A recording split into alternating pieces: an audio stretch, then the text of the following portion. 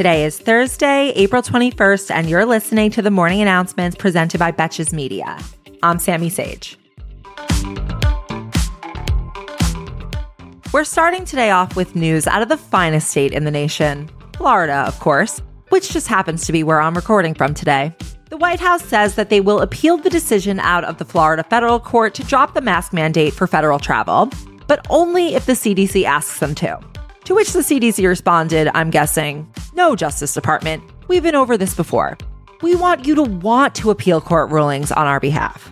Now would be a good time for a reminder that the judge who made this ruling is 35 years old and was labeled as unqualified to be a judge by the American Bar Association, on top of being appointed by Trump during his lame duck session after he lost the 2020 election, but before the coup, though, so you know. And if you're like, so how the hell did this woman even end up a judge? Likely because her husband was one of Stephen Miller's most loyal allies in the White House and at the DHS. So you have to wonder, who the hell is her husband? The Joker?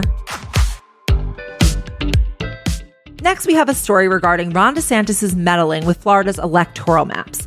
Last week, DeSantis vetoed a compromise plan to redraw Florida's congressional districts and then called state legislators into a special session.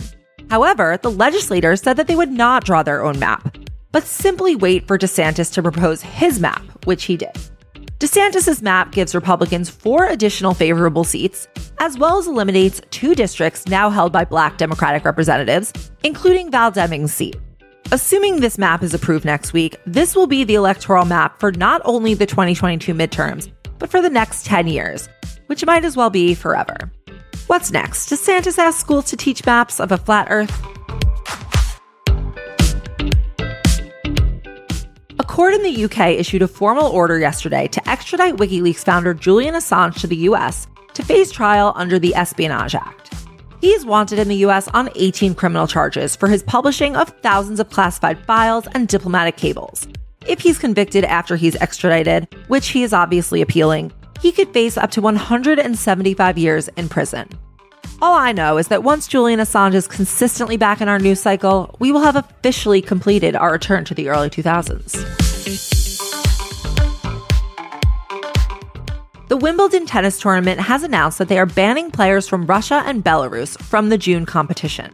Wimbledon now joins the World Cup, the Paralympics, and the Boston Marathon in banning these athletes from Russia, though the French and Australian Opens have yet to announce their own bans. My heart goes out to those Russian athletes who have trained their whole lives just to have Putin indirectly destroy their careers because he decided it was a good time to massacre his neighbors. And finally for today, Netflix's share price dropped 37% yesterday after data showed that its customer base fell by 200,000 subscribers from January to March 2022, which is the first time that they have experienced a drop in subscribers since they launched streaming 6 years ago. Part of this came from their decision to withdraw from Russia, which led to a loss of 700,000 subscribers. But they are projecting another loss of 2 million subscribers in Q2. The company says that they're toying with introducing an ad-supported version, as well as cracking down on password sharing. I mean, sure, cracking down on password sharing will save the stock price now. But what about next time? Are you going to start selling individual tickets, snacks, or worse, maybe 30 minutes of trailers before we can watch Love is Blind? Thank you for listening to the morning announcements. If you are enjoying this show, you can now rate it 5 stars on Spotify or leave me a review if you are listening on Apple Podcasts. Any review you leave means so much to me and to the growth of the show. And if there's an episode that you particularly enjoy and it really makes you laugh, feel free to share it on your Instagram story, tag @Sammy, tag @BetchesSup, and I will do my best to share them. And as always, if you want to learn more about any of these stories, links to source articles are in the show notes. Or you can tune into the Betches Sup podcast, where we go more in depth on these topics daily. Until tomorrow, I'm Sammy Sage, and now you know what the fuck is going on.